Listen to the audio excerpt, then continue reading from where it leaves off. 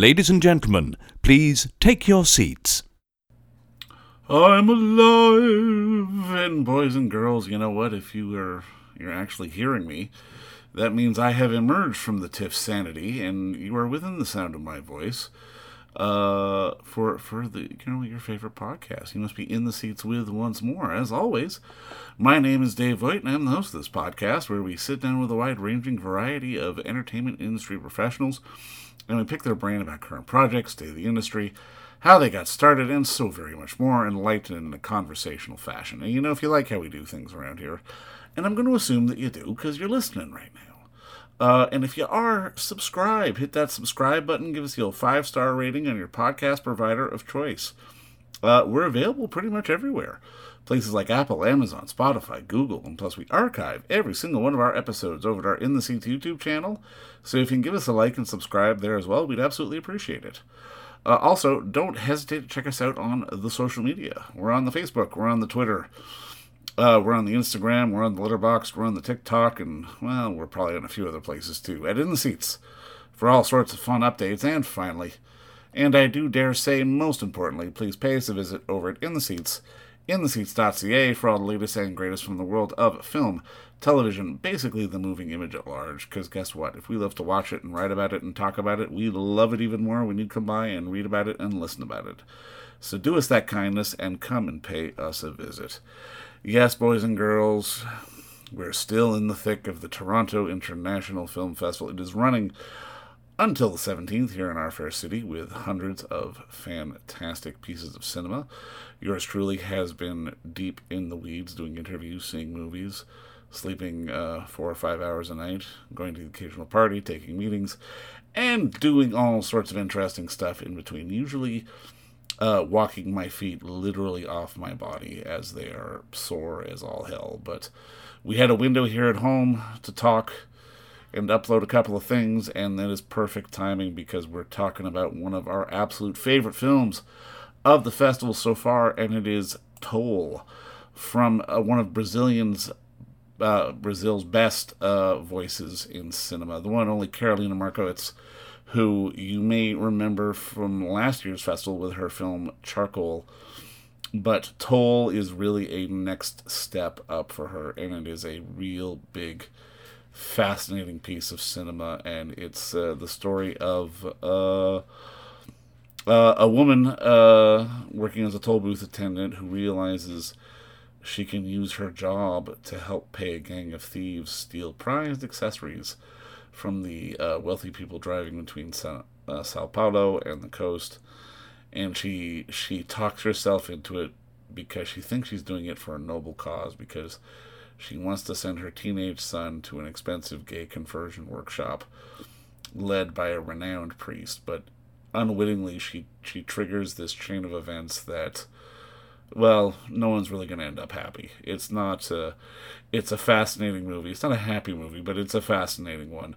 And Markowitz, with this feature, really doubles down and has created something absolutely remarkable and very self-assured. And in advance of the festival, we had the unique pleasure of sitting down with the one and only Carolina Markowicz to talk about the origins of the film and so very much more. If you're interested in it, and you should be, because it really is a fantastic piece of cinema. I'm not sure when it will be coming out here, but it probably will be at some point. There is one more screening coming up this Saturday, September 16th, at the Scotiabank at 12:35, so go get tickets. Seriously, it's a damn good movie. But first, enjoy our talk with Carolina, because between you and me, it's a darn good one.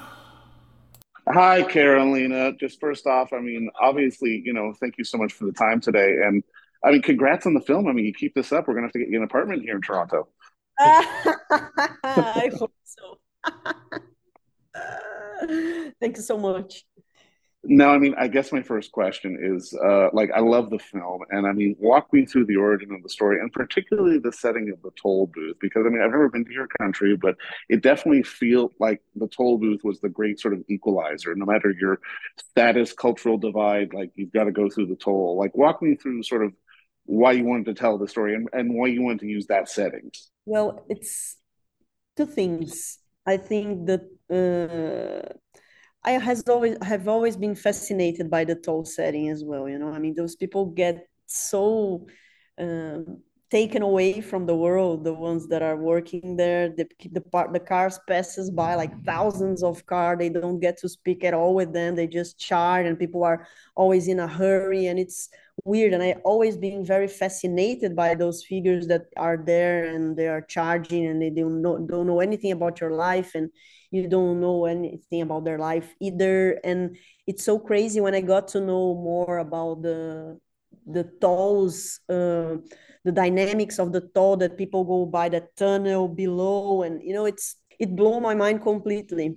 And then I was very fascinated by the fact that it was some kind of a toll that Chiquinho had to pay, to be living with his Mm, mom. So I think it's crazy for me. It's very crazy to think that when you are starting developing something in a film, things start making some sense somehow in things that you were not even thinking about it. So um, yeah, so I think the toll itself is very metaphorical with the story that we are speaking. for sure. No, absolutely. No, I mean, obviously, I love the ensemble. I mean, particularly Maeve. I mean, she does a fantastic job in the role. Can you talk to me a little bit just about casting? And I mean, and finding her, like, did you write this for her or was she somebody that you found? Actually, Maeve and Aline, which is her friend, they were both in Mm. Charcoal, my first film too, and I Well, that's loved, right. Yeah. yeah, and I loved them so much. I think they are great actresses, very talented, and they are they they can have a very wide range of emotions and humor and drama, and I really enjoy that. So Maeve was actually set to do Charcoal before, and I was thinking about other people to do Toll, but then it turns for me to a point that I was like, no, I will tell Maeve to do the part, because I think she would do that so greatly, and it's so sharp in terms that you have like this very fine tune of tone that it's not easy, and at the same time I wanted a very experienced actress to do that, because I like to mix a lot of non-actors with actors, but to Mm, this part I thought it would be very good to have an actress. So I thought about her, and I was like, what do you think about doing another film besides Charcoal? It will be right after it, and it's very different, but at the same time you're going to be a mother again, and you're kind of tricky again in a different way. And so we were like trying to build the character in a very specific way that would be very differently from Charcoal. And so it for was sure. something was not intended in terms of having her for both parts right from the beginning. But when I was trying to figure out who I was going to cast for Tall, she was in my mind all the time. So I was like, oh my god, I'm going to invite her for the part because I can see her in the part, and it was like that. Absolutely. I'm glad you told her to do it because she did a fantastic job. And I mean, something else that really struck me was just because, and I mean, I found this with Charcoal as well.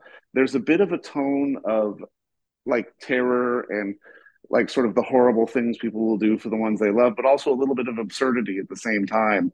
And I'm kind of curious, what is it about that blend that you find so compelling? Because on one end, like I'm horrified, but on the other end, I'm almost laughing at certain situations as well.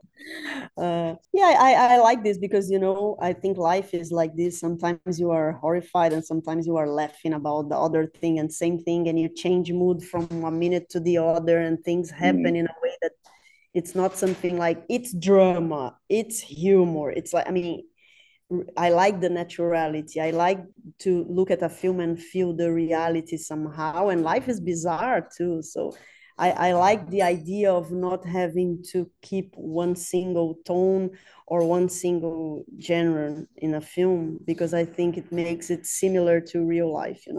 And I mean, there's something about the visual style of the film as well, because I mean, even from sort of a simple scene of the two of them walking by the refinery with the shot of the smoke, but then like the social media videos, and then when we see inside the church, like there's definitely something here that is using the visual to tell the story as well as much as where the characters.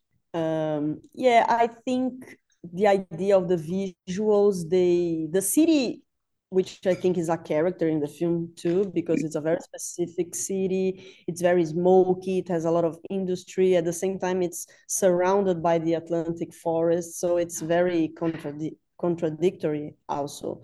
And I wanted the film to feel cold and gray because the film is like that, but at the same time, there is this strange warmness of the people that you don't understand very much. You know, it's something that you feel when you are in the city, because the city is ugly, but it has a beauty that it's difficult to explain.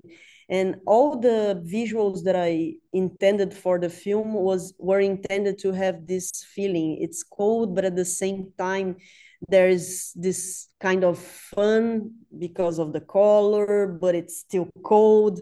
But you know, I mean, something that is naturalistic to bring more humanity, but at the same time, it's kind of gray and cold always. There's something else about just sort of the theme of it all, with the idea of best intentions kind of going horribly wrong. Because I mean, obviously, we can relate to the idea of a mother wanting to protect her son, but then at the same time, the reasons why she's doing it, we're wondering, and there's always this uncertainty. And I mean, I'm kind of curious, for you as a storyteller, what is it about that, I guess, emotional ambiguity that kind of draws you in? Because I mean, again, we relate to her, but we're also confused by her at the same time. Yeah, I think that's exactly the spirit. You are confused by her because I mean, she's confused by her. She's thinking about Yeah. him.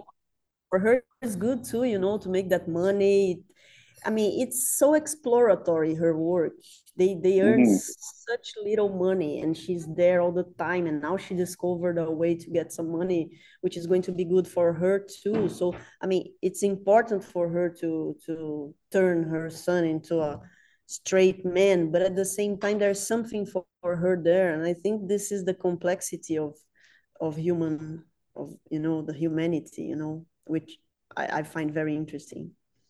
Well, and I mean, I'm curious because I mean, again, I mean, I think this is one thing that I love, particularly when I get to see films from all over the world. Like, would you describe this as something that is more indicative of maybe sort of being a mother in Brazil, or just even being sort of a parent on the planet? Because just the more film evolves and the more stories we see, there is such relatability to this story. Like I said, combined with sort of that borderline absurdity, that I'm convinced like a multitude of audiences are going to love this film. Um, Hopefully you are right. I hope so.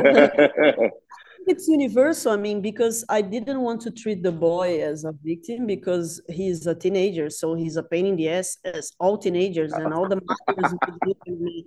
It's not that he's a saint and the mother is an evil. No, I mean, it's mixed. Like it's real life. When I see like mothers who have teenager sons or daughters, they are pissed, and sometimes they say bad things to them, and then you see the scene, and then you are more related to the mom and more related to the kid. And of course, she's homophobic, which makes us more related to the boy, but at the same time, he's a Yeah. teenager. So, I mean, there are these elements that I think are very universal of motherhood, of family, and all these feelings that you have when you have a lot of intimacy, a lot of love, but at the same time, when you do not accept people how they are. Yeah. People are complicated. That is the damn truth. But Carolina, just congrats on the good work, and thank you so much again for the time. And don't forget to visit our friends over at Bay Street Video for all your DVD, Blu-ray rental, or purchasing needs this summer, as they are still open for curbside and some mailing delivery as well.